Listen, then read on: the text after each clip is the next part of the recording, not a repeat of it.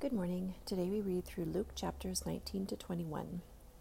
The Bible teaches that everything on earth is temporary, and that God created all that we see and all that we are. We are His masterpiece, formed in His image. Chapter 21, verse 33 says, "Heaven and earth will pass away, but my words will by no means pass away."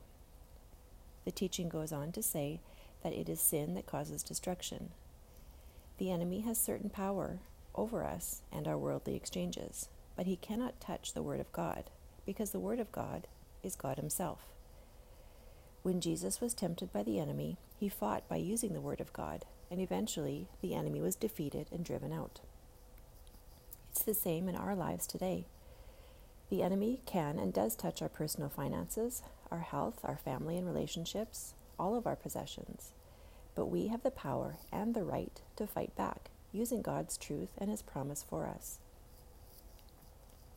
What the enemy is capable of is only temporary and will pass away, but God's word and His promise is eternal. This is why it's so vital to keep consuming and absorbing what God has to say over us and our lives, reading and meditating daily, just like we're doing here. I know it's doing amazing things in my life. Thank you, Jesus.